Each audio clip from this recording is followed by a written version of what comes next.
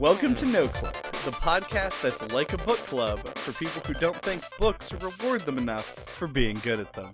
I'm Chad Ruthermans. And I'm Andy Kinnick. And today, we're going to be talking about Outer Wilds, which is a game that was developed by Mobius Digital, published by Annapurna Interactive, because fucking course it was, and it was released in 2019 for Windows, Xbox One, and PS4, and is coming to Switch this year.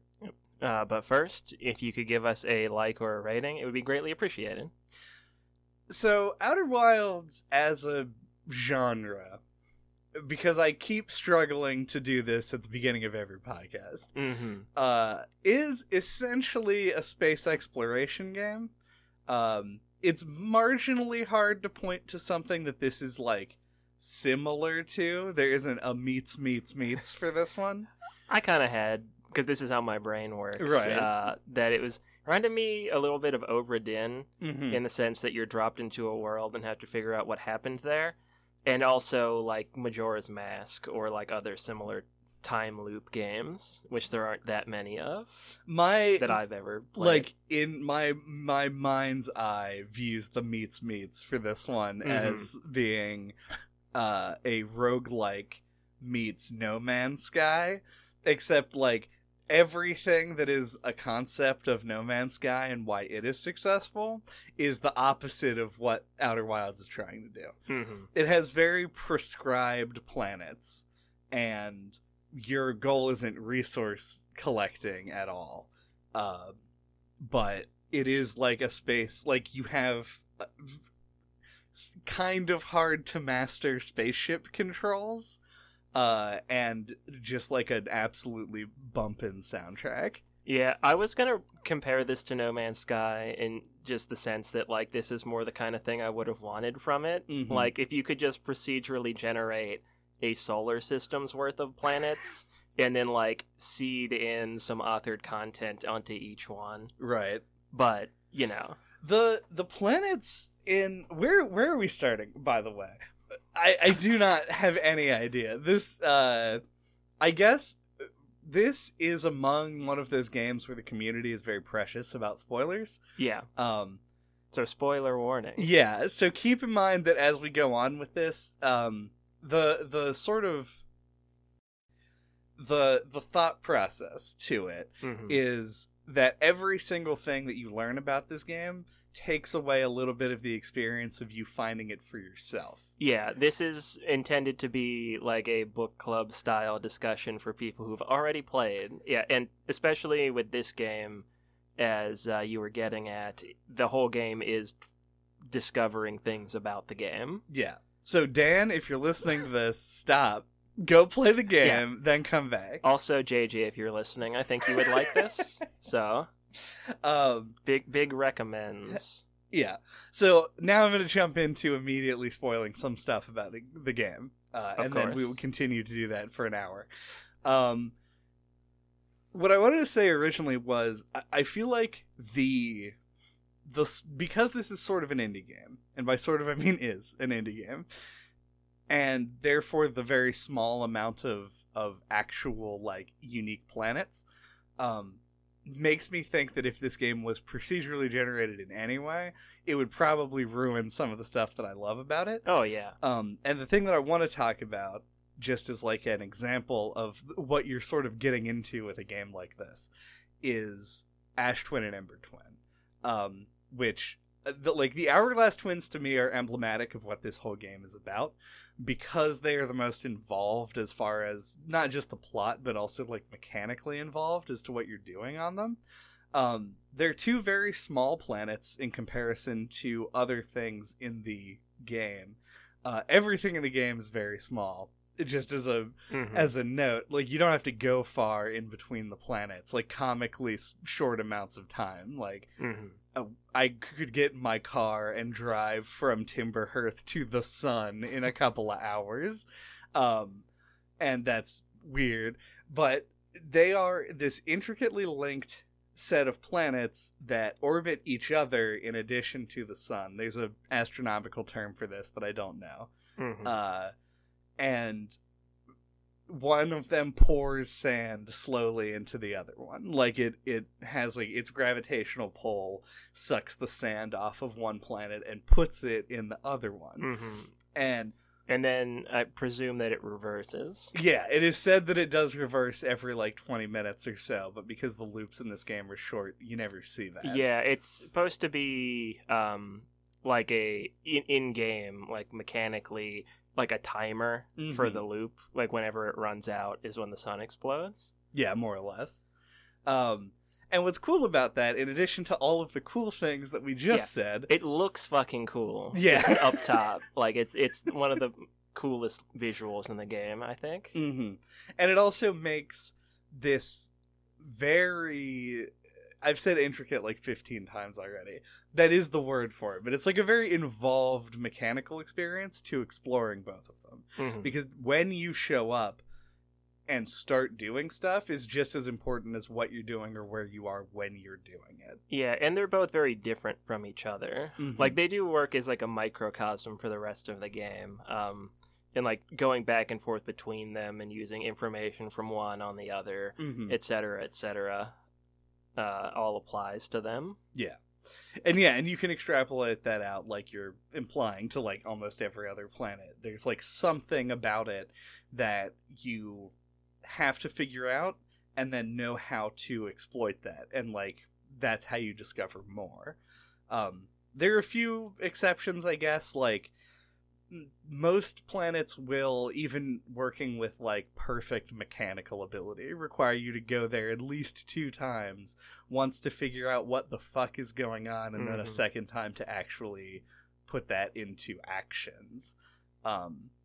But yeah, so that's kind of like the base concept of the game, and it is what I really latched onto, and what took me a really, really long time to latch onto.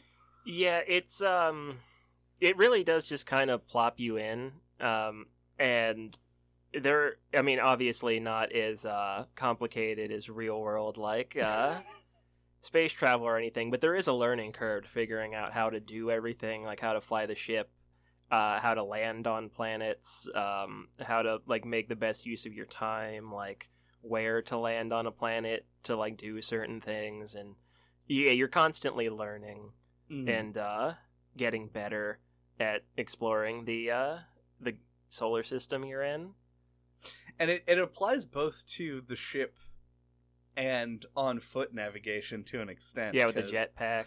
Yeah, you have the jetpack, and you have to manage that there are different gravities on different planets depending on their size and stuff. And remember that there's like an up thruster and a down thruster. Yep. Which can be, or at least for me, it was easy to forget about the jetpack. Oh, no, definitely not easy to forget about the jetpack, but it is when you aren't moving in, when you don't have like full like 3-dimensional movement, like when you're in space or just anywhere that has 0 gravity, it is very easy to forget that you have a thing that pushes you down toward the ground. Yeah, that's what I mean. Yeah, and it is core to solving some things. Yeah, it's like I internalized that about the ship pretty quick, and then kept forgetting the jetpack also did that. Yeah. Even though it makes total sense that it would. Yeah, it's pretty wild, all things considered. Outer Wilds. Yeah. So one thing I think would be good to talk about early is the fact that this game goes pretty far in actually like being a simulation of a solar system, in the sense that like everything's always moving. Everything's always moving through space, and always everything's orbiting the sun, and everything has its own rotation, and it's always happening even if you're not there. Yeah. So I think that's probably like a hard to appreciate like technical achievement, especially for an indie game. Just how much, I don't know, is how complex that is. There is there is something that is like technologically incomprehensible about this game to me. In my head, right? Like, everything seems very small. It seems like you are you approach these planets and they seem very like manageable. And even like a lot of them you can land on and you can do a lap of the entire planet just around the equator in like a minute. Like they're very small and very like contained. Yeah, they've scaled everything more or less like to the 22-minute time limit. Right. But then, and this is where I'm like, this is where I have trouble because like obviously the game loads the planets when you go through their atmosphere, at least for the most part. Ember Twin is extremely strange because it's pretty visible from anywhere. Yeah. Like where shit like buildings and stuff are, even if you're like a million light years away. But you go through the atmosphere and it loads the planet, and to me it seems like it's loading something that is bigger than what it appears to be on the outside. But I don't know if that's actually true. Like, Giant's Deep is the one that comes to mind because it just seems like it is the biggest planet, but when you land on it, it feels so much bigger than the other planets of even similar size. Yeah, it's I was wondering if they cheated space in things like the Ember Twin, where like you go inside and there's a bunch of caves and it feels like it's bigger than the planet actually is. But I don't think they did. I think it is all actually contained within it. Which is, yeah, like you said, it is kind of like mind-boggling. Like the scale is kind of hard to perceive with this game when you step back from it. Like while you're playing it, or at least for me, I didn't think about it as much. But yeah, when you think back to it, it's like, especially because they play, like I said, with scale and like how big things are and how far apart they are for their little simulated solar system. But yeah, it is hard to wrap your mind around. Yeah, and the whole game is sort of like that, where there are things about it that you would intuit what you would be supposed to do, and usually you're wrong about that, is what I found. Like, when I'm trying to explore... Just like real life? Yeah. Your intuitions are usually wrong. I attempt to, like, go to the planet and, like, get out of the ship and run around, and that's how I would explore. Because that's how you'd explore in, like, any game where you go to a planet, you get out of the ship. Like, you don't stay in the ship to fly around and do stuff. But a lot of times that is, like... That's the secret, is that you have to be in the ship in order to get to places in like a reasonable time, or like so that you have a checkpoint that you can go back to for oxygen and fuel and stuff. Yeah, that's like one of those learning curve things. Like you won't do that probably early. Right. Unless it was like, I think Giant's Deep was the only one because it's covered in water. Yeah. Well, for me on Giant's Deep, I still tried to do the same thing. It was the first planet I went to, and I found an island, landed the ship, got out. Like, the ship just, like, fell into the ocean, and I was like, well, I won't need that. And then just proceeded to wander around on an island. What I wanted to say about this game, first and foremost, and by first I mean way down the line, is it took me... probably 40 loops before I didn't die. Like, before the loop ended, and it didn't end with me hurling myself into the sun or just something horrible happening to me. I had a similar experience. I went to Brittle Hollow first.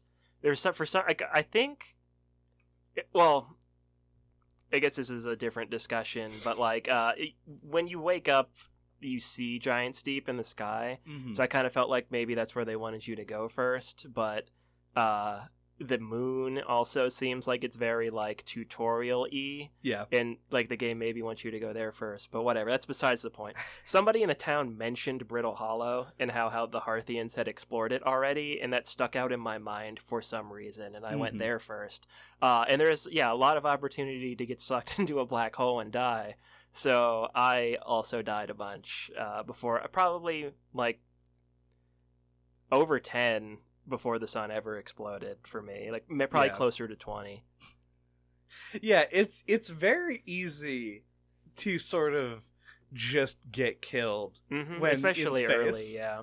And just like real life. Yeah, just like real life. And the reason that it came to me is because, like, talking about how to explore, which is kind of like the thing that you have to get a grasp on before you can really do anything, is you have to know how to keep yourself alive and, like, where you should and shouldn't go, and, like, how to use the scout, which is really unintuitive to me. These are all things that made this game hard for me to grasp at the beginning, and it took me a while to actually get into it. Yeah, I think that's by design, though. Like, I think the game, like, the town at the beginning on Timberhearth does a good job of, like, setting up space travel is this, like, dangerous thing. Like a hurdle you're gonna have to jump. Like, right. a goal to aspire to. Everyone's like, oh, you won't be able to do it. Like, you're gonna be a space explorer? Good luck. You know, I feel like it had that kind of attitude. So, yeah, I like to motivate you to kind of rise to the occasion. But no, I had a similar experience. One thing that JJ said, I compared this game to Obra Dinn already a couple times. One thing JJ said about that game is that it was really bad for our format. And I felt like it was similar with this game, because, like, ironically, I felt like it wasn't good to play under a time limit. Because I went on vacation this month, and that's why this episode is late. Yeah. Sorry, everyone. But I tried to finish it before I left, which I didn't successfully do. But, like, I remember the first couple times I sat down to play it, it felt like I made no progress, and it was, like, frustrating. And I only really felt that way because I wanted to finish it in a timely fashion, you know? Like, I was exploring, I was gathering info. So it was a useful... I was making good use of my time, actually, but it felt like wheel spinning. So that won't be a problem for most people, but, like, don't play this under time constraints. Yeah, you don't want to rush exploration and discovery. The other thing, though, is that I'm me, and I didn't really have a time constraint. I finished this game, like, almost 2 weeks before we're recording this, and I did not... I also felt like I wasn't making any progress and was spinning my wheels and was frustrated by it. And I think that's just my personality more so. The game does give you actually a bit of a clue as to how much progress you're making, but I am so impatient that I didn't ever notice it. And that is the ship log. Oh, yeah. Once I discovered that it's been keeping track of, like, that rumors page is huge. And it made me want to explore a lot more. And it's right there, like, when you get in the ship. It's right in front of you. Almost immediately, yeah. But it's the kind of thing that I would just never look at. Like, I would just, especially, like, I don't remember much about what happens on Timberhearth at the beginning of the game. And I kept wanting to go back and talk to people again to get hints, but every time that I would think to do that, I'd wake up for the loop and then immediately be like, I only got 23 minutes. Yep. First of all, no you don't. You probably have about 5, because you're going to crash your ship into a meteor and get murdered. Right. But you think that this time limit is going to be, like, really imposing on you. Yeah. And so you just want to run up and get in the ship and go somewhere. Yeah, I was also, like, sometimes discouraged from checking the ship log because I didn't know if that froze time. I still don't know, honestly. Yeah, I never actually, like, tested it, but, like, sometimes I'd be like, well, this one's going to be a time sink where I'm going to sit and read the log. You know? Yeah. But it giving you pointers and sort of, like, what you have and have not found, and also just, like, it helps you remember names of stuff more, which is good because a lot of the information that you get about the universe comes from not dialogue necessarily, but, like, logs, like text logs from the Nomai. Yeah. And in order to make sense of that, you do have to start learning proper nouns. Yeah. That's probably, for me anyway, was, like, one of the bigger hurdles. I don't think it is as important to remember the Nomai characters specifically. I think that they do a decent enough job of making them... They have backstory and, like, character elements to them, so that if you do learn them, you get rewarded for it, but I don't think it's necessary for like finishing the central plot of the game. No, yeah, like for me, I didn't remember that kind of stuff. Like to me, that stuff was like felt like more like lore, like they were mixing like that in with the important information. Yeah, so to me it was like the more like information about like the goings on, like their plans and their you know, like the Ash Twin project and the Sun Station and all the like the proper nouns, all of their machinations and everything that they're doing in the solar system was like the thing that I tried to remember more. Yeah, and there's, I don't know, I feel like when we're on break, like between our halves, we're going to, the second half of the podcast, we're probably going to focus a little bit more on that like plot and narrative stuff. We'll record the second half of the podcast on the Ash Twin. Yeah, we're on Ember Twin right now, which is a very mechanics-focused planet, and then we'll go to the more narrative-focused planet to record the second half. Yeah. But on this first half, with as far as like what it is that the lore, I guess, means, is that this game does a weird job of mixing them in a way that actually feels kind of appropriate, like thematically. So you have plot, which is you unraveling the mystery, and the lore, which is what has happened in the past. And because of the time loop, those things can like change places, where you end up being like intertwined. Yeah, you're like, this is a thing that happened like 1,000,000 years ago. I don't really need to give a shit about this. And then you just find it. Like, out there in the fucking world. And you're like, oh, oops, I guess. Yeah, like, they have a couple of, the Nomai have some settlements on each planet. And, yeah, you can find more, like, personal, like, little notes and things in those locations. So, like, yeah, it all feels appropriate, and there's, like, cross-pollination, and it feels natural. Yeah. A big fat spoiler warning, also, you can find, living Nomai as well, so yeah. I never did. I did that. That was my progression through this game was fucking bizarre. Well, I think everyone's is true. Like, I actually like watched part of a stream of someone playing this because I suspected like everyone, like the order in which people find things, it's gonna be completely fucking different for everybody. Yeah. And it was funny to me almost how immediately things divulged from like what I did and what other people did. So yeah, one of the first things diverged. Potato.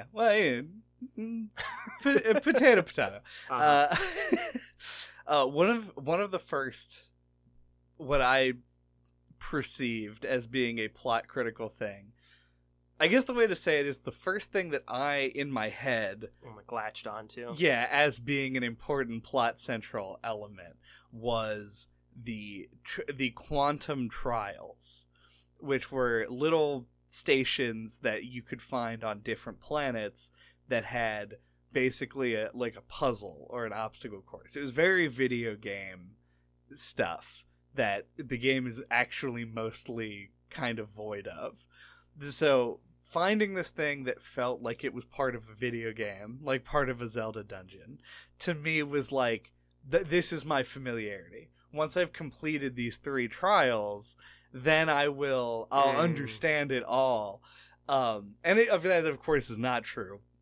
Wisely, I think. But, so I went through the trials and got to the Quantum Moon, like, weirdly early in the game. Like, not like so early that it's impressive, like probably like 12 hours in is when I got to it, but before I even knew really what was going on. And they do such a good job of mixing these things that like what I learned on the Quantum Moon helped me to understand what the rest of the game was about. Like putting together what the Eye of the Universe is and all of this stuff. And I'm verging into plot stuff here, but this is what I'm talking about. Like it's all connected. Yeah, they mix so well, and if you can get over the hump of being like, I don't understand what's going on, I don't know what I'm doing, every time I land on a planet, my ship is utterly destroyed and I'm stranded, and I die every 5 minutes, then once you embody it, once you really get into it, then it starts to make sense, and was surprisingly rewarding, I have to say. Yeah, like, the game is about figuring out what happened in the solar system, and that involves finding these key places and finding out what happened to the people who built them. You know, like, it is, like, it all mixes in a natural way. So, but speaking of that quantum stuff, it made me feel dumb after I finished the game and was, like, looking stuff up about it. Like, I barely noticed any of it. Like, I don't think I found any of those trials, and I never made it to the moon. And I barely even noticed that you would look at a thing and then turn around and look back and it would be gone. Mm-hmm. Apparently that's happening, like, all over the game, and I, like, never noticed it. Like, that stuff, like, flew completely under my radar. Like, I think I saw the quantum moon, like, twice and was like, oh, what's that? I'm already doing a thing, so I just continued doing the thing and didn't even try to fly to it. Like, it's weird how much I didn't notice any of that.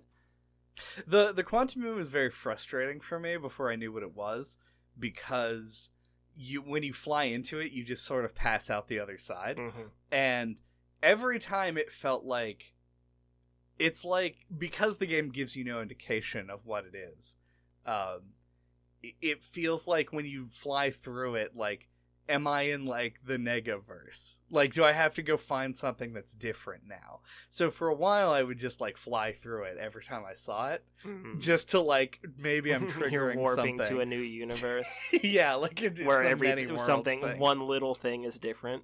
Yeah. And so it was like a big running thing, so it's always in the back of my mind, like, what the fuck is this? What am I doing with it?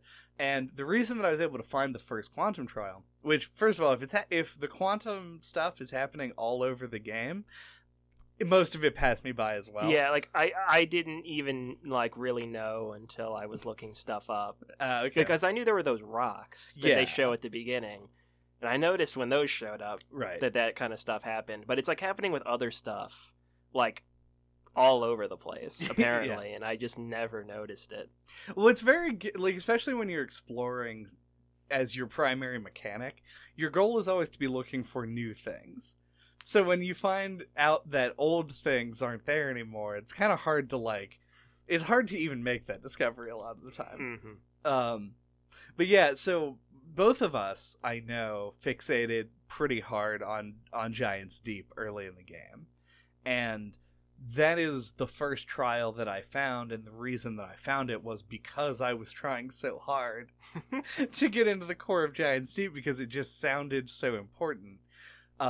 So yeah, there's a big giant, a big tornado at one of the poles of the planet, and I flew into it.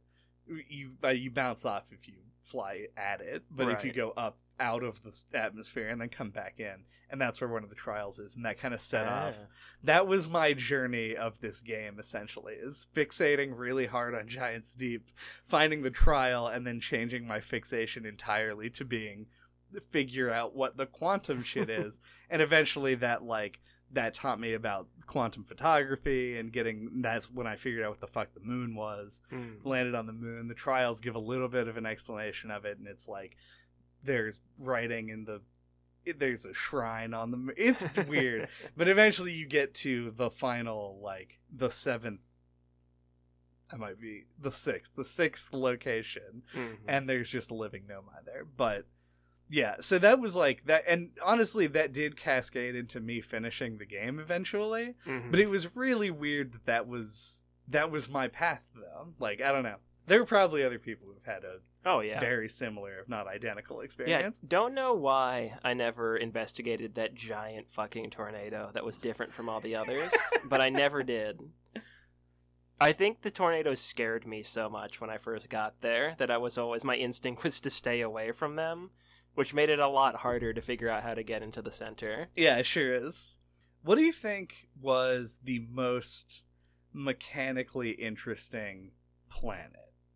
Since we're on the mechanical part of the podcast.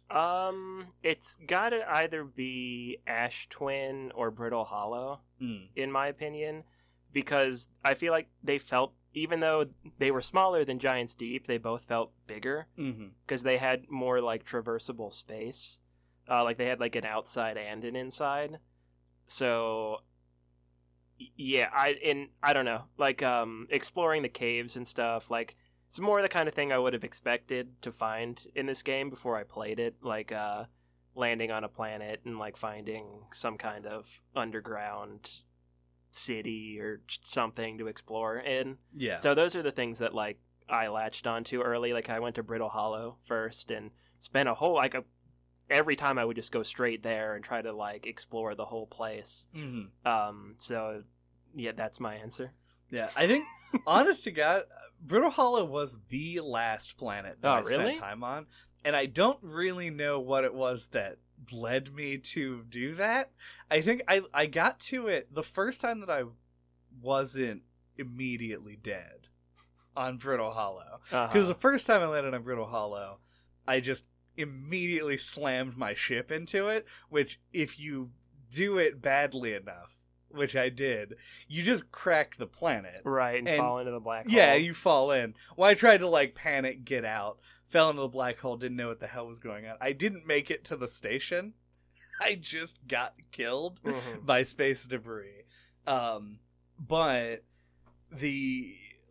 something about it just, like, I got to it that way, and then later I got to it by warping there. And then eventually I just kind of, like, I was like, I don't know what's going on here.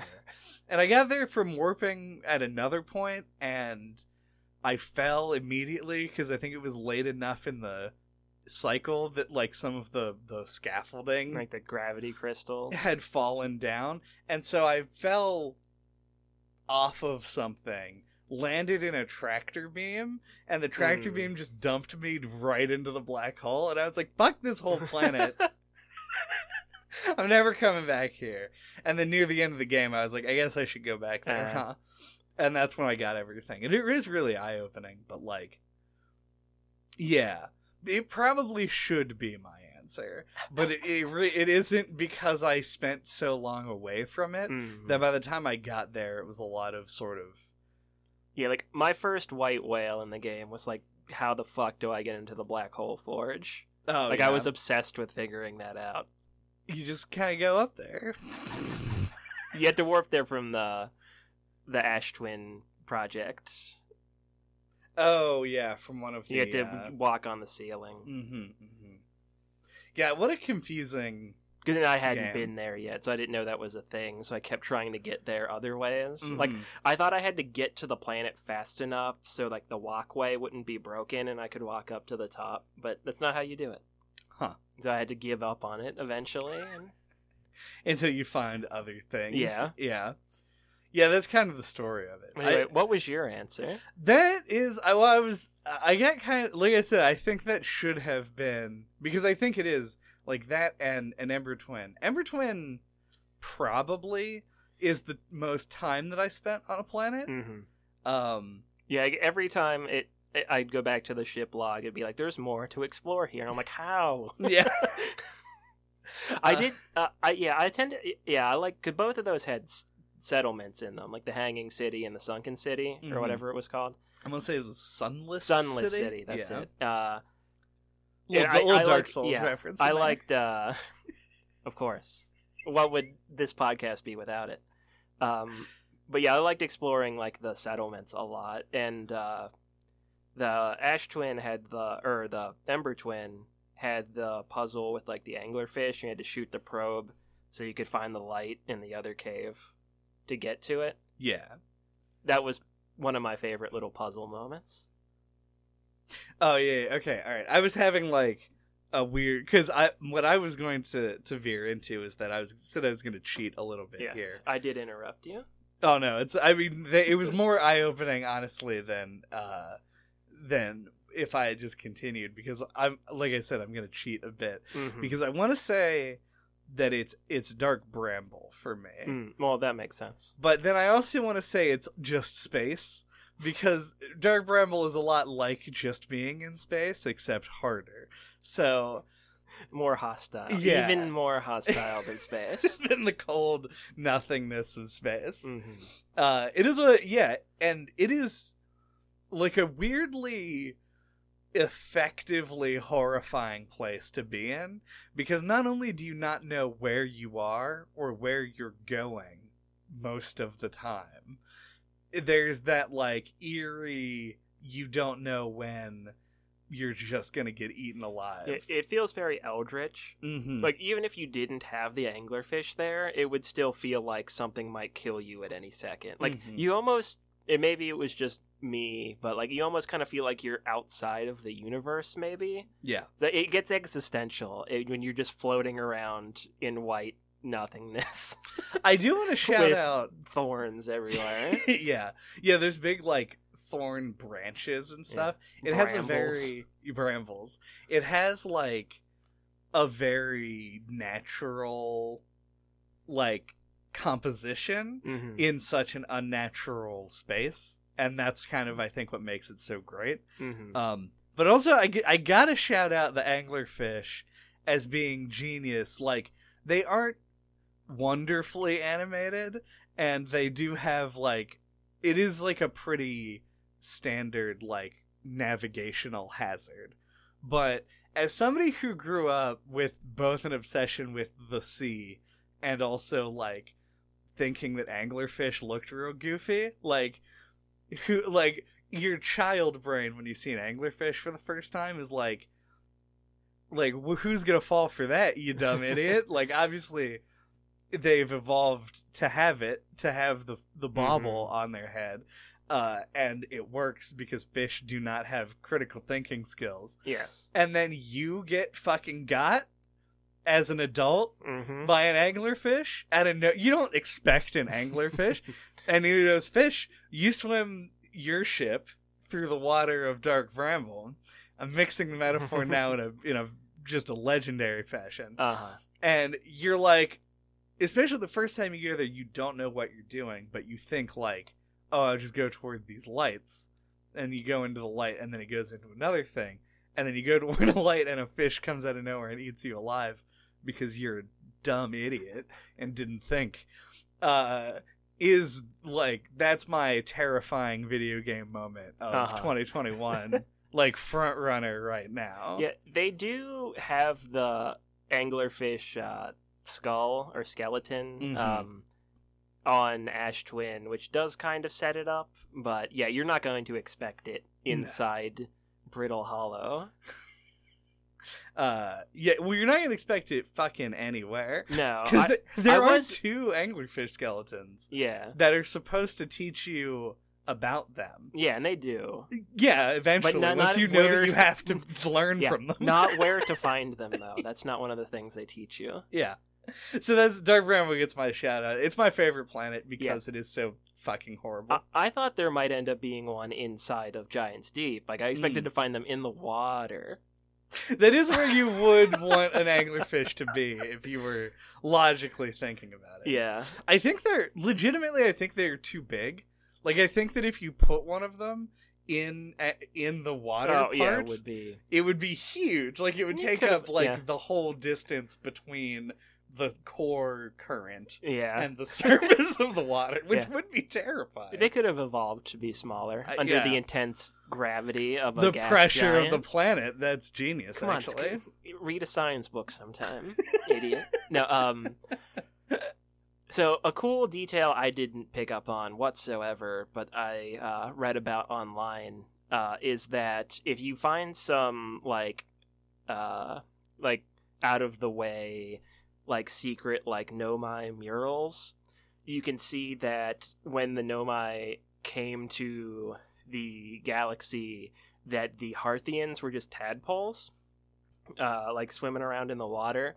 And so, like, what ends up killing the Nomai is, like, the the ghost matter Mm-hmm. on the comet. The interloper. Yeah, on the interloper, it caused like an explosion that like went throughout the whole galaxy and killed everything, Mm-hmm. except for things that are aquatic, who are like live in water, so like the anglerfish and the Harthians, because they were just tadpoles, And the jellyfish. and the jellyfish, Yeah. and those are the only things that are still alive, which is a cool bit of like lore or backstory or whatever you want to call it Yeah. that I did not pick up on whatsoever, but it's pretty cool. I made it to the center of the interloper pretty early, but I did not finish the ghost matter maze. Oh yeah. And then I came back like hours later and actually did finish it, which is where sort of the seed of that is planted, right? Yeah. And so, while I wouldn't have been able to describe that in a narrative fashion to you, I would have had bits and pieces of it sort of from the end of my playthrough. And that is sort of like the interesting way that it does shit like that. I think, like, that's what I think most people will leave the game with. Like, you have, like, the pieces, if you sat down and thought about it, you could put them together, but, like, most people won't. It's like a post-game, like, reflection kind of revelation, I think. Yeah. But now, I landed on the comet, like, somewhere middling, through my amount of time playing. Found the shuttle and, like, the log from the shuttle, and then assumed that was all that was there and left. Like, I did not come back to the interloper and, like, find out that you could get inside of it until, like, way late. Yeah. I mean, it's also kind of like just early on, it is the perfect like mix of both, like, mysterious. Yeah, it's mysterious and therefore enticing, and then also just dastardly hard to land on before you understand the ship mechanics that well. Like if you approach it and it's coming at you, like, you're not going to be able to land on it. It's just going to explode your ship. Yeah. It kills you in such a spectacular fashion when it collides with you. And, like, it's one of those moments where it happens and you go, like, I guess I don't know what I expected to happen there. Yeah. Like, I thought I was just going to land on the comet, but it was moving faster than comparatively planets do. So you end up just getting fucking, like, Louisville sluggered into the sun. And that sucks to happen. But it's great. I love when that happens to me. Do we want, at this point, to take a break and come back and talk about the story? Because we're definitely bleeding into it like Ghost Matter. Chad, I would love to talk about the story. After the break.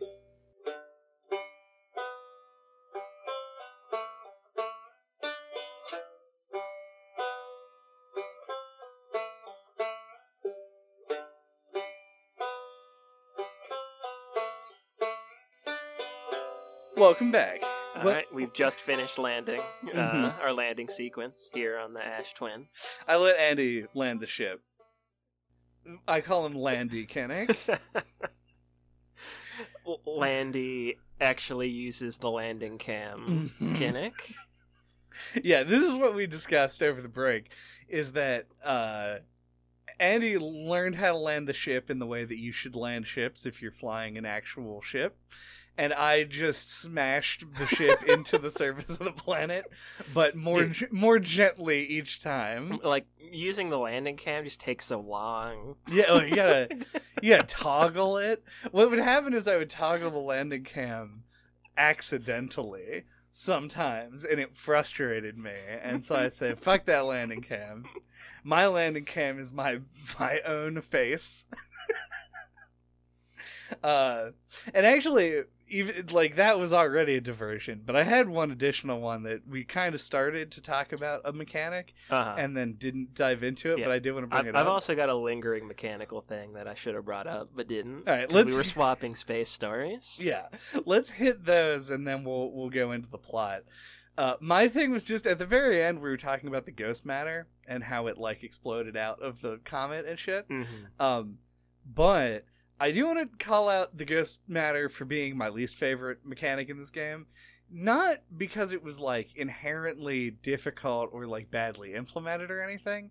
It just always felt very like rote, like boring maze like. It didn't feel creative. Now, I agree. It took me forever to realize how it worked because it's very counterintuitive. Like, I always assumed that you would get some kind of item or something that would let you bypass it, like some kind of upgrade to your suit or something. I don't know. Something that would neutralize it in some way.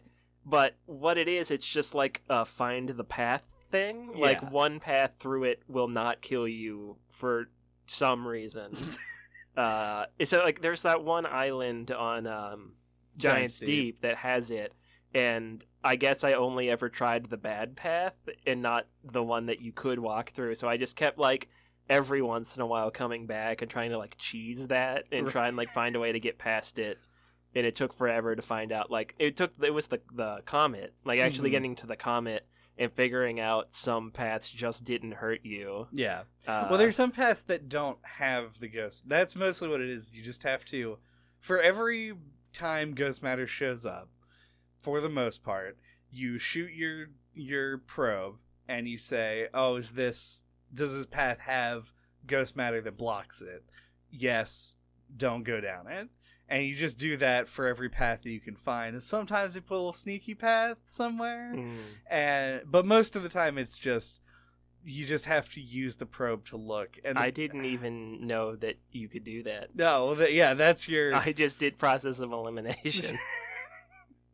Well, that makes it even worse. Yeah, because this leads right into my thing is and I guess it's just because I didn't pick up on certain things. Is like I felt like the probe and the signal scope weren't integrated into the gameplay enough. Yeah. Until the very end, like in Dark Bramble, because like I never used the probe. There was the one puzzle I called out where you shoot it into the anglerfish skull, so you can see the entrance to the cave in the other area. Yeah.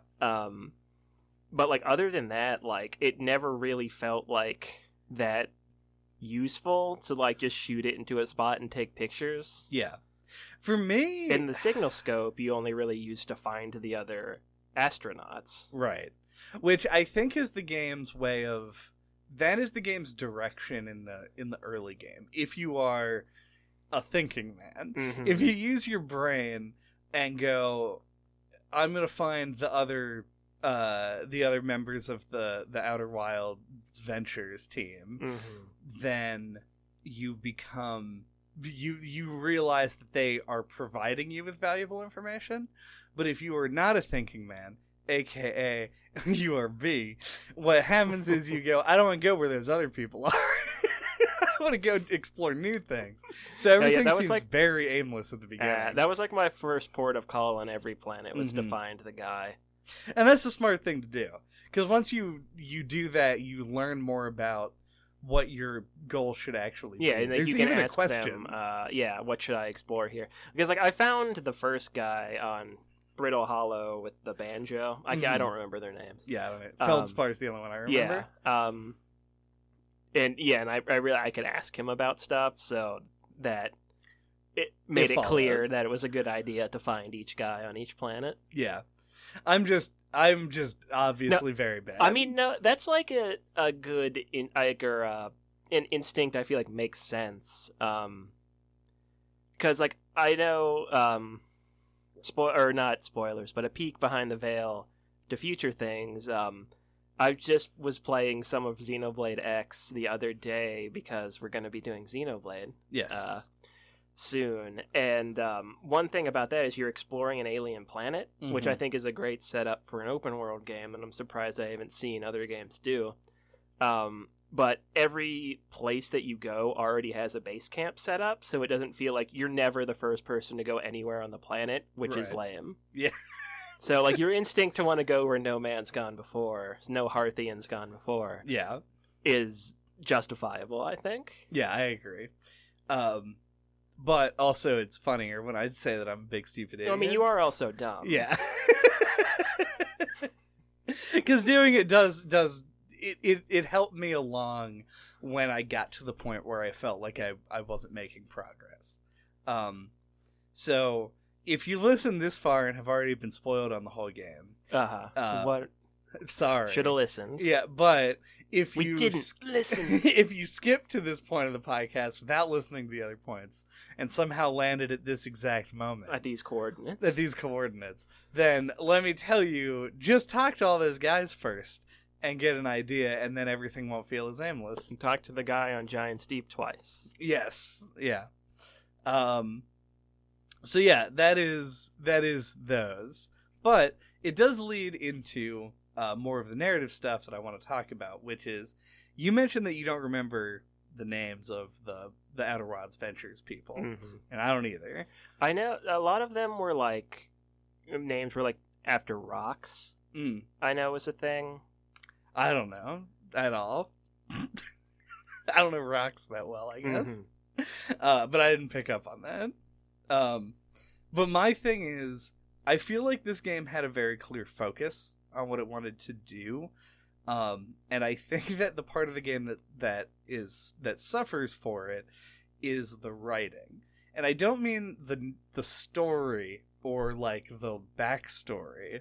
All of that is really well like interconnected with all of the other elements of the game, but the actual like dialogue always felt like just a little bit I don't know what the phrase is. Like, it made a lot of jokes and stuff, which is fine. It gave me sort of like, as far as tone goes, it gave me Kentucky Route Zero vibes a bit. Annapurna? Yeah, Annapurna. That was their fucking dirty hands all over it. They said put in more jokes. God damn it. Annapurna's gonna live long enough to see themselves become the villain. In our weird headcanon of how it works. But overall, I felt like it felt very utilitarian, and it felt really impersonal in a way, and it's not bad. Like, that isn't what I want to say. It's more just like, I didn't get a lot out of it outside of just like cold hard facts, you know? Like, getting the information was the important thing, and it didn't feel like I cared that much about each individual person. Yeah, I don't disagree with that, but I almost feel like that's what the game wants. Like, it reinforces like that you're a lone explorer in space. Yeah, and like a lot of like the things that you find read like their scientific logs. Like, you'll find the ones in the settlements that are written different, and it's like they're handwritten. I thought that was a cool detail, and those ones I do think feel a little bit more appropriately like the voice is different. But yeah, like, it does stand out a little bit with the dialogue with the other Harthians. I think you're correct, but like they all just kind of came off as weirdos to me, and I think that's also kind of what it wanted. Well, no, I feel like it works for 99.9% of the game, but it just has that ending where it seems like it wants you to have a connection to it. True. I don't know. It's. I think you're onto something. It didn't stand out to me as much. But, like, yeah, in the end, it almost kind of felt like it's supposed to be more of a realization that, like, these are, like, your kindred spirits, and not necessarily, like, they're supposed to be your buddies. I mean, it did make me feel good about the music, though. Yeah. Because that's what connects you. Yeah. Is that one song. It felt weird they didn't give you an instrument. A bit, yeah. But, you know. I want to not talk about the ending, but talk about something that happened during the ending. Because I agree, and I'm wondering if this is why my instinct was to do this. But they don't give you an instrument, and you go and you find all of the individual people with instruments and bring them back, including the one Nomai that you can find. Right, who's not there if you didn't find her. Oh, really? Yep. Did not know that. But you go to each of these like little zones and find the people and bring them back, and they're all playing the song, and then a black hole opens above the campfire, and so I'm sitting there enjoying the fine tunes and good drink, and good food and fine drink. Yeah, and I don't have anything to do, like, because you don't really have much of an option to do anything. So I started to roast a marshmallow, and when you do that, everyone stops playing. It's like you open the visor to roast the marshmallow, and everyone looks at you, and it stops playing, and I just panicked and jumped into the black hole. That's very ominous. Oh, yeah. It's super strange, and I don't know what they were going for. Maybe if I had continued doing it. Maybe because it looked like you weren't paying attention. Maybe. I was trying to enjoy it in an atmospheric way. But it was extremely weird, and I wonder what would have happened if I hadn't panicked and jumped in immediately. Because I was thinking that it was going to go away. Oh, God. It might have been just timing. Because they do just stop playing. Oh, really? Yeah. Like, they finish the song. So that's really funny if that's what happened. That would be... Well, now I want to go... Because I just stayed there and watched them play till they stopped. And then I jumped in the thing. Okay. That would be wild if that was timing, because I would have no idea. It would be outer wild. It would be outer buck wild. But yeah, so that's the story of what I did at the ending, and it is weird that you don't get an instrument. You hit the nail on the head there. Like, you want to join in, and you can't, at least as far as I know. And can you imagine how much more you would have wanted to join in if you felt like a real connection to the characters? I like the theme of, like, being, like, together but separate. Like you are, like, a lone space explorer, but you feel like a kinship with the other lone space explorers. I think that's what they wanted, and I think it worked. Okay. I mean, I have some thoughts, but... Like, the guy in the moon definitely, like, implies that he's very lonely. Yeah. And, like, other people seem to be doing better about it. There's the one guy, the guy in Brittle Hollow is, like, explicitly afraid of space travel. Yeah, he's the archaeologist. I think they're all different disciplines of science. Yeah. And one of them, I guess, was the discipline of smoking that herb. The ganja. The gold. So he went to Giant's Deep, where he took a giant pull. Yeah. He's just in a real chill mood. Yeah. But yeah, that's, I don't know. It's like, you get bits and pieces of their personality, and I think they're pretty well characterized. It just didn't feel like they mattered much. There was a point where after you meet the Nomai, if you go back to Brittle Hollow, or for me, go there first time, and meet that guy, he's like, you know, like, you can tell people your discoveries. And I was like, I met a real Nomai. And he, like, goes on, like, there's a whole, like, discussion chain that happens, like, a conversation. But it doesn't really change anything. And it seems like it sure fucking should. Like, he should be differently motivated when you tell him that. But, like, he does just continue sitting there playing the banjo. Yeah, it feels like it's suffering a little bit from being a video game, I think, in this instance, because, like, the game wants you to be the one that does everything, and as a result, it makes all the other explorers feel really inactive and lazy. Because, like, yeah, like, it makes sense for the one guy on Giant's Deep, because he is lazy, like, that's his thing. Yeah. But the others just sit there the whole game. Yeah. Which is only 22 minutes, I guess. Yeah. But scale and how much time is it actually passing in the game and blah blah blah. Right. But yeah, no, it does. The longer you play, the more you think about that, like how they don't do anything. Right. you tell them these amazing things and they don't want to go check it out. Right. And like, yeah, it makes sense in the context of the game that they wouldn't do anything over a 22-minute period, because, like, what are they realistically going to be doing? I mean, I guess they could be walking around, but, like, they aren't. They happen to catch... Yeah, the loop happened to catch them in the 22 minutes where they were just sitting and having dinner or whatever. The real commentary here is that they just all hate... They're all, like, introverts, and they hate interacting with people, so they just go to a planet and then just hunker down and just enjoy being alone. Yeah, I mean, like, this is great. This is what I wanted the whole time. Yeah. But notably, the Nomai don't really have, to my eye, this problem as much. Mm-hmm. Like, they are, despite being dead, are all, like, well characterized in their writing. One thing this just made me think of is that the Hearthians are non-gendered. Yes. And the Nomai do have genders. So I wonder if that comes across in the right, like, part of what you're talking about. It's like they're more familiar. Yeah, there's they only like have 3 eyes. Exactly. Yeah, that's the big difference. Uh-huh. No, but it just makes a difference in culture. I would think if you would be, just the way you would talk about things and your relationships to other people would be a lot different. Mm-hmm.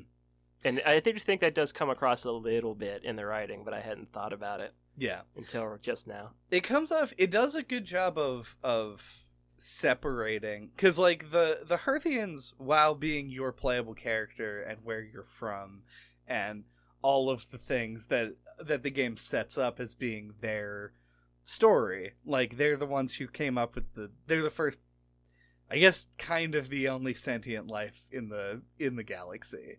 But they did come up, like they managed to create space travel, and even though their ships are made of wood, that classic wooden technology aesthetic. Yeah, and so they have all of this like stuff, and obviously play a big role in the immediate minute to minute.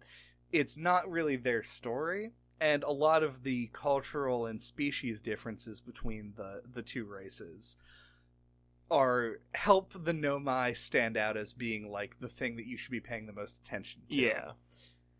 So one additional point in the column of maybe it was intentional that you didn't form a connection with the other Hearthians, but anything else about the story you want to talk about?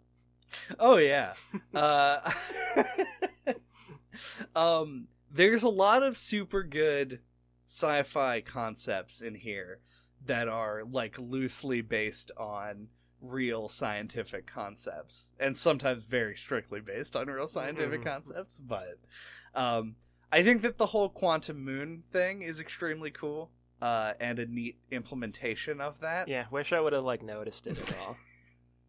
I mean, I'm just bringing it up now as like a thing to mention. I can't comprehend quantum mechanics, so I didn't see it. You didn't even go to school for quantum mechanics? No, sure didn't. Because it is super cool. Yeah, it's really neat, and I like that. It's sort of like, because that is, like everything else in the game, just a small part of the rest of the story. Like the quantum things are what drew the Nomai to the galaxy, because they perceive that the eye of the world is itself quantum, or the eye of the universe rather. And so when something quantum shows up, they think, oh, this is where we can find, like, this is a clue toward what we're looking for. But then in addition to that, like, the Sun Station has like this, I forget what it's called. I don't think this is related to the vacuum manufacturer.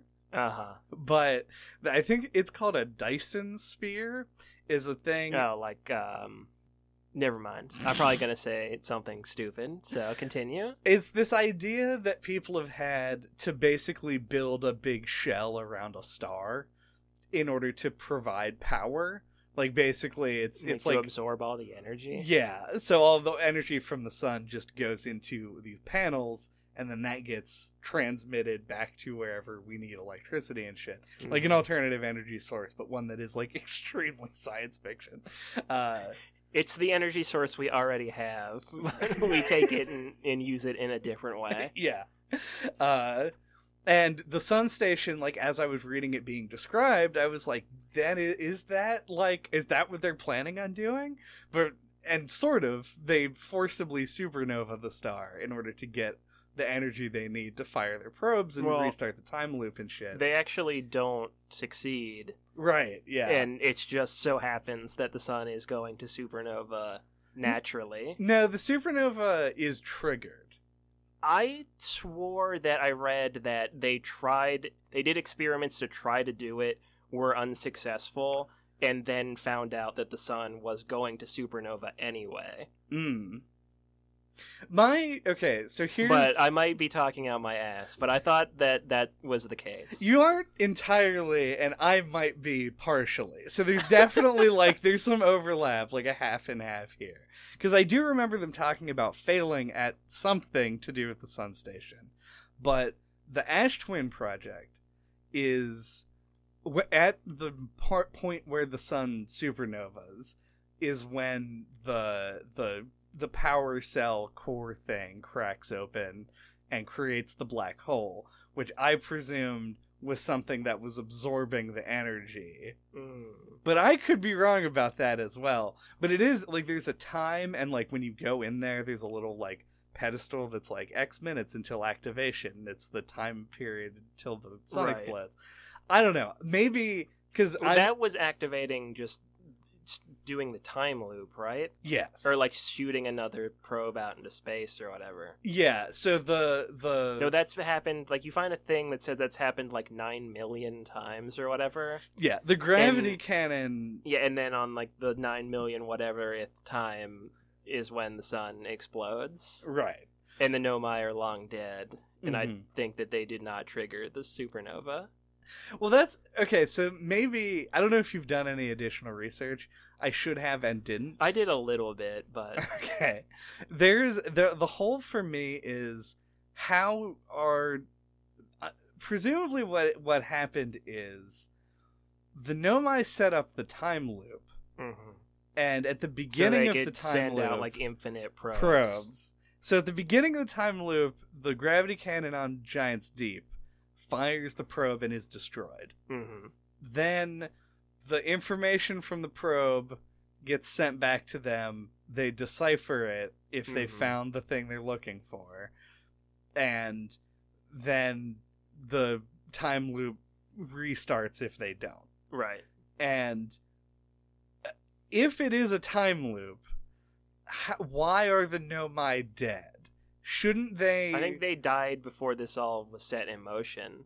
But... unexpectedly by the explosion of the ghost matter. Right. Well, some of them had to have been alive in order for it to, start in the first place, right? Plus the statues are kind of a new thing? Yeah. I'm not entirely sure. I was always a little confused about the timeline. Yeah. Because it seemed like they should have still been alive... Right. At the start of the loop, but they are long dead. Yes. So I don't know exactly how... I think they had it all set up, because I know there are details that are we have all these fail-safes in place so that things keep going, or things will keep looping. In case they fail, this, contingency plans and stuff. Right. So I feel maybe it's something like that. They had it in place that it would start... something would trigger it to start even if they weren't around. Right. I remember there being there's a log on the wall in the Ash Twin project that says, I have a failsafe so that if some equipment isn't working, it won't time loop because we will never know. Oh, right. If we keep repeating it, then we won't know that there's a problem and we'll never fix it. So maybe that's probably what sets the whole thing in motion in that case. Yeah. So maybe they tried to trigger the supernova. It didn't work. Time went on normally. And then when the sun actually exploded, that's what started the time loops actually happening. Because it now got the input it was expecting. And that makes sense. But all of this information... But it might be wrong. Yes. All of this information is online. Somebody has compiled it and probably has a decent timeline. I found a straight up Vadi Vidya style lore channel for this game, so... Nice. I tried not to watch too many of them. Yeah. We'll do it after the podcast. Yeah. What I'm going to say here, though, is this was sort of our discussion of what we think is happening in the game. And it could be right, could be wrong. Parts of it are definitely right, parts of it are definitely wrong. The discussion, because you can just go find this stuff out, what I want to hear from the people listening to this is what was what was your like interpretation of events? Like, did you even think about these things? Were you fixated on something else entirely? Like, because that is what's fascinating about a game that's this open, is that like what the things that I gave a shit about have to be totally different than what anybody else would give a shit about until the end, where it forces you to think about stuff. Yeah, like that was what I was gonna say. Is like, I think if you played this just super casually for like several hours and then stopped, I think you're right. But if you keep playing it, like the longer you play, the more like you have to fixate on these things. Yeah, to get to the actual ending of the game, you need to know about the Ash Twin Project, know how to get to the Ash Twin Project. Yeah, I had to look that up. It's complicated. I could not figure it out. And when I did, I found I did never look at the comments on videos. I don't know what possessed me to do it on this one. But like the top comment was one that I really agreed with, which was, the thing about this game is it gets, like, the closer you get to the end, the less fun it gets to play. And that might come off as a little harsh depending on how you interpret it, but I think it is true. Yeah.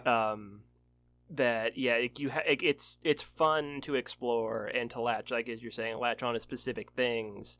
You know, like you get that, like, as I said, like your white whale, like you just want to figure out everything about. And then you just it ends up being like you have to do this one specific thing, and it's a lot more frustrating when that's the case. Yeah, and like I went back and forth with it. I had to do the ending 3 times before I succeeded. The first time was just straight up and down, ran out of time. I was so paranoid. Yeah. That very successfully tense, I think, that end sequence. That is true. Trying to get the core to the vessel. Yeah. So the first time that I tried the ending, I didn't know that I was trying the ending. I thought I was just doing a thing. I knew about the vessel, and I knew where it was, but I'd never been there. I followed the steps up to the point where I would have found the zone that it was in, and I got eated. And I was like, well, lock that away, mental note, probably going to be important later. Then I go through the Brutal Hollow thing. They talk about the vessel and creating a new core, like that's part of like that whole story. So I know that the core that I found in Ash Twin Project, which is hard enough to get to, was related, and that I would have to take it to the vessel. So I attempted to do this twice and ran out of time both times because I was just not very efficient about getting into the Ash Twin Project. The third time I got in, I got it, I got out, making record time. I was managing my fucking ship usage in Dark Bramble really well, and I make it to the thing, and I get to the end, and I, at this point, do not know how much time I have left, or if the time is even counting down. Yeah, I didn't know if it, like, once you got to the, like, I don't know why it would work this way, but, like, it almost feels like it should, once you go, like, through the orange, little core thing to get to the vessel, like, that the time limit would stop. Yeah. It seems like there is definitely a point, because I know that it took me longer. I think when I got into Ash Twin, I had like 13 minutes left or something, like 12, 13 minutes, based on the little kiosk that tells you how much time you have left. I grabbed the thing, I ran, I got all the way there to the vessel, and I know that it took me longer than that to complete the whole ending sequence, but I don't know at what point the timer it stops. I think it's once you warp to the quantum moon, it has to be where it stops. Yeah, that makes sense, or the eye, wherever the fuck you are. Yeah, I think it takes you to the quantum moon, or at least that's what I thought it was. Yeah. I don't know, because it's very, like, unclear what the Eye of the Universe actually is. Sure, yeah. But if you talk to the Nomai on the Quantum Moon, they say, like, it reflects the place that it's above, so we think that this is a reflection of what the Eye of the Universe is like. Right. Which is why I perceive it as that, but I could be wrong, and I think that's kind of the point, is that you don't know. Yeah. But yeah, like, I was doing a bunch of stuff. Like, even once I got into the forest part, I was good. I was, like, sprinting. I was like, well, I gotta get out. What? And then, like, eventually it dawns on you. Like, it's been, like, 20 minutes, 25 minutes. Oh, yeah. I basically just assumed once I left the vessel that the time limit didn't matter anymore, so I guess I didn't have that problem. I could have easily been totally wrong. Up to that point, I had been, like, so nervous. Yeah. And, like, you know, palms are sweaty. Trying to, like, get through Dark Bramble without getting eaten by an anglerfish, which I feel like got unnecessarily tedious, and I don't really like that mechanic. Yeah. Especially when you do it 3 times. Yeah, it gets even more tedious. Yeah, it's cool when you first figure it out, but then after that, it falls right off a cliff. Yep. The thing that I was going back and forth on is I felt like this game was mechanically difficult. Like, it was a hard game not to die in, because there were a lot of different forces at play. And because of that, I felt like the ending being hard seemed kind of earned by the game, but at the same time it's really hard to figure out what you're supposed to do. Oh yeah. And it's also difficult to execute, and it did feel like the end was a bit much, I guess. Yeah, like, it kind of deviates, like that comment said, like, it deviates from what's fun about the game, and kind of funnels you into, like, a more obtuse sequence that you have to complete. But yeah, I don't know, I don't hate it, though. For me, like, the big thing is the having to, like, barely tap the stick to activate the thrusters without making any noise. Yeah. I had to do that, like, a bunch of times. I don't know if it was my controller or what, but, like, it was really hard not to accidentally push it too much. Because, like, I found Feldspar, and I had also followed the other signal and, like, gotten to the part where you come out and there's, like, 3 of them right there, and then got eaten, and I was like, I'll go back there later. Yeah. So, like, I found the core. Yeah. Like, I got into the Astron Frag and found the core and just didn't know what to do with it. I was just, like, flying around. I'm like, I feel like I took it to Giant's Deep. I don't remember why I thought that would be where it would go to. But I was like, it should have been more obvious to go to Brittle Hollow, because that had the most question marks. Or not Brittle Hollow. Dark Bramble. Dark Bramble, because that had the most question marks still. But yeah. I didn't want to have to deal with Dark Bramble at that point. But yeah.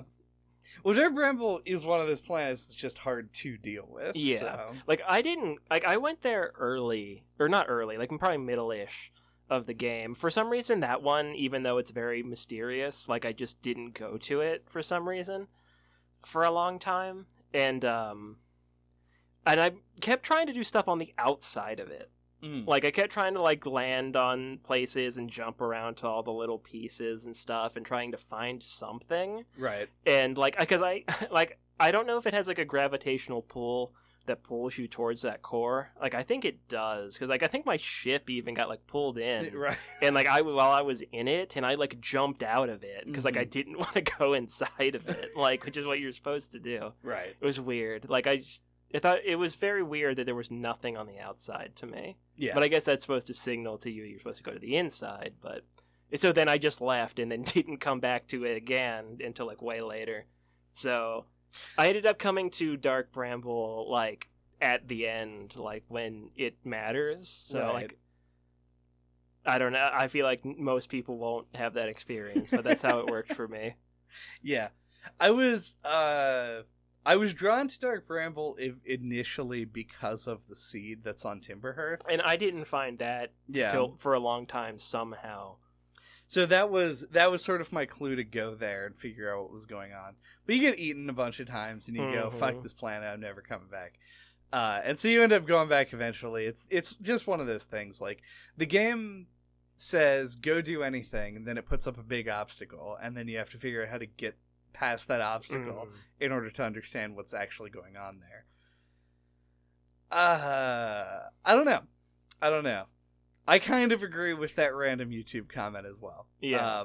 But with the exception of, I think if you treat ending the game like just an obstacle, just a thing to get past, and then you keep playing after that because there's stuff you still don't really get, I think that it kind of evens itself out. I think that when the game wants to have an ending and it wants you to put together this like pretty complex sequence of events you have to do under time pressure to actually like get everything together and get to the ending, is when it feels like it's breaking its own design ethos. I think, and this just popped into my head, that the ending of this feels like a, quotes, like, true ending. Like a thing you would have to go the extra mile to get. Like, it almost feels like it should have a different ending where you don't have to jump through a bunch of hoops. I don't know. Yeah. No, I agree. Makes sense, yeah. I mean, I almost feel like it should have a Her Story kind of ending, like, where you're like, have a guy ask but, like, you have the time loop, though, and it's like, as long as you have that, you feel like you need to stop it from happening. Like, I can't imagine walking away from this and not having solved that. Like, that would bother the crap out of me. Well, if you know the reason for the time loop, and, like, I can imagine stopping the time loop in a way that killed you is like a somewhat satisfying which happened ending. To me. Yeah, like you pull. Obviously, it happened to me twice. Yeah, you get that nice. Oh wait, no, that's not the right one. If you make a copy of yourself and talk to yourself, and it ends the universe, and then end the game, you do get an ending, and it plays weird kazoo music over the credits, which is strange. Yeah, maybe that was your instrument. Oh, there it is. You are the kazoo player in that band. Yeah, though. Like, I think the death of the universe ending is satisfying in its own weird way. And that it is kind of the true ending. Yeah, it could be, I think, with a little, like, canonizing to actually make it feel like an ending. But anyway. That's speculation. I have a quick hit. I don't know how much longer we want to go. Feels like we're getting close to that time, so what's your quick hit? Alright, my quick hit is there's gonna be DLC for this game. Oh yeah, I saw that. It's fucking weird, right? What are they gonna do? I Speaking of speculation, I think it's an expansion, like it's just gonna add more content, but don't quote me on that. Right. Actually, since I heard about it, which was like last week, I have not looked in to see if there were any further announcements, but to me it just feels like how do you do that? Like, is it a separate story, like that they just put at a different time, or? I have no clue. I did see a little trailer for it though, and I think I maybe read a little bit about it. But yeah, I have no clue. Like, I think it's just I feel like it would have to be like a separate story almost. Like, your two options are just add in more content to each of the planets, add a new planet, which I don't think they would do. I feel like that would be too much work. Or yeah, like do a separate like quantum realm story or something like that. Yeah, I mean, even if adding a new planet though throws off the whole like it would be this precious ecosystem. Yeah, it would change too many things. Yeah, I just wanted to throw that out there because this seems like a game that I would never ever expect to get DLC. Yeah, no, it's cool though. I mean, like, I think it's gonna be one of those things. Like, there are a lot of people who are like really into this game, and they get to have more of it. Yeah, I want to say that it's like it could end up like a Silk Song, where they go, we were making DLC for Outer Wilds, and we accidentally made a whole other game. I got the impression that it's not that far off from like being a released product, so I don't think that's gonna happen. But yeah, that makes sense. Just wanted to make sure that if you're listening to this podcast, you know exactly when we recorded it. Yeah. After the game came out, but before the DLC did. Yeah. Right before the Switch version. Yes.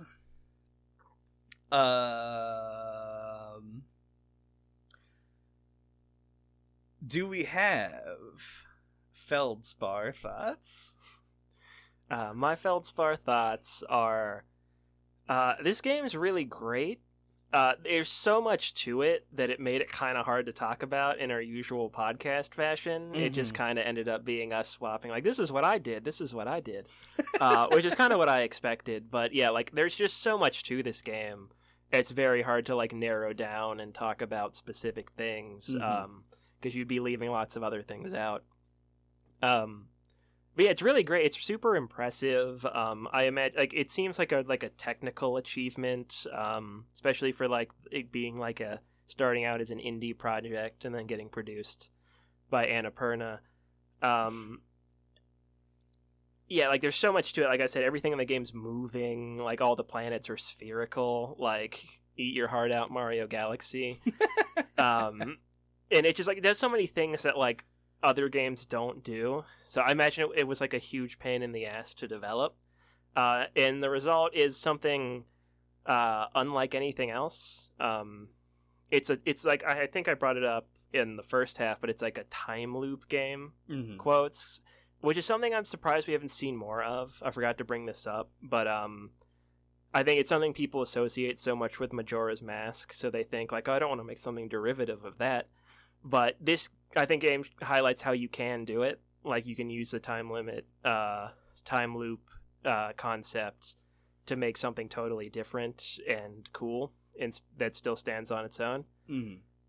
So yeah, really great. It's a game, the game I got the most into that we've done for the podcast in a long time.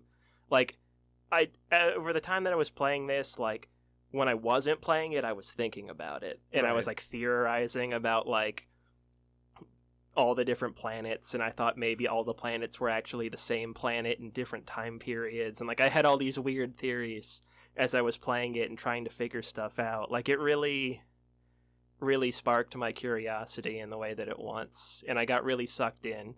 It's a little hard to start. There's a hurdle you have to jump or a hill you have to crest. But it was worth it, and I liked this game a lot. So, thanks for recommending it, whoever did that on the Discord. Because it was a game I had heard about, but one I probably wouldn't have checked out on my own unless someone, like one of my friends, had mentioned it or something. So yeah, my initial impression of this game was definitely more... I thought it was going to be a lot smaller than it was. To the point where, like, when I first heard about it, I was like, oh, we might be able to do that for, like, Pocket or something. Then the game ended up taking me, like, 26 hours to finish. Wow. It only took me 18. Suck it. So, playing this game was sort of like... It was an experience for sure. We've talked before about the good bad sandwich concept. TM. Yeah, the good bad sandwich paradigm. And I think that this might flip it on its head a little bit and is a bit of a bad good sandwich, where the very beginning of the game, the bread was bad. Yeah, the bottom piece. No, the good. I think the front and back, because the way that I see you this start game, with the bottom piece of bread, so that's the bad piece. Well, the top piece I'm saying is also bad. Oh, okay. So we're gonna gotcha. This is a true. No, yeah, perfect. Yeah, perfect. But the way that I see the game is like, it's very, very hard to get into at the beginning because the mechanics are difficult to handle. Even conceptually getting around is sort of difficult. And you just sort of have to learn that. Like, it is a necessary hurdle to clear. And then once you're in it, now you're into the good part because shit is wild. And everything is so deep and there's so much to actually explore, and you get like a catalog of things that you feel like you genuinely want to know more about. It does a really good job of setting up its mystery. It does a really good job of making the information feel both logically placed and also sparse enough that you don't get like a huge info dump at any one time. And then the ending is insanely complicated, and maybe we're dumb, and maybe there's more evidence to instruct you on how to do each thing that you need to do to finish the game. But then when you have your good bad or your bad good sandwich set up, then they put the little olive with the toothpick on top, because that ending is beautiful and I do love it. So yeah, I think that this game, if you are ever playing a game that you're on the fence about and you hear a community of people who are so tight-lipped about spoilers as this community is, I guess just try pushing past is the lesson I'm taking from this. Like, push past that initial difficulty to get into the meat of it, because there really was something here this time. Yep. But that's advice for nobody, because if you haven't played it, you shouldn't be listening.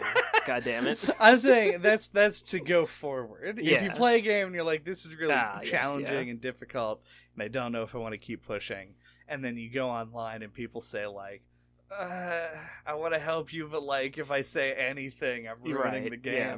You're like, what makes somebody do that? And it's probably because it's a good game. Because good ass fucking game. A good ass fucking game. Put it on the back of the box. Thank you for listening to No Clip this week. What are we talking about next time? Next time, we're going to be talking about Time Splitters Future Perfect. Oh my god, is it finally happening? It finally is happening. We went from a game that was highly recommended by at least one person. Maybe two, yeah. To another game that was highly recommended by exactly one person. Yeah. If you have anything that you want us to talk about, please suggest it in the comments or on our Discord. Mm-hmm. We're much more likely to actually talk about it now. Time Splitters Future Perfect is the third Time Splitters game, and weirdly, it's one of those games that was like, it's like a Duke Nukem to me, where it was really popular when they were coming out, and then people talked about there being a sequel, and all the old fogies got excited about it, like me. I mean, like, and that never really happened.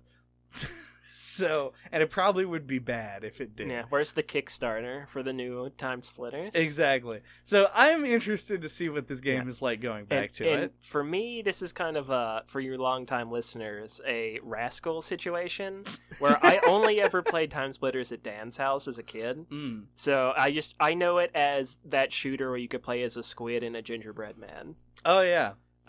So, yeah, and I think I was only the first or the second one that I ever played. So I have no experience with this series, other than that. So, yeah, I'm jumping in at the deep end.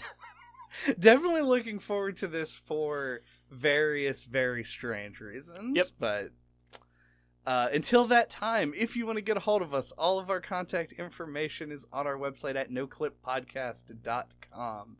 or on Splattershot.pro. There you can find links to all of our old episodes, like you mentioned Obra Dinn being a good one to go back for this episode, and other stuff, I'm sure. This is a unique kind of a game. Yeah, Undertale came to my mind as another game where people are tight-lipped about spoilers. That is true. Also, I mentioned No Man's Sky as this game sort of like having a passing similarity to, but then is in no way similar to it at all. We did also talk about that one. Yeah, games about exploration. Yeah. Look through the catalog. See if you've played anything. And that does it, I guess. Is the sun gonna explode? Do a little time loop? Welcome to Note. That's how it. Yep. All right. Hold on. Let me try again. Smash that like button. Smash that like button. Smash your ship into the like button. Refuse to use the landing cam and smash that like button.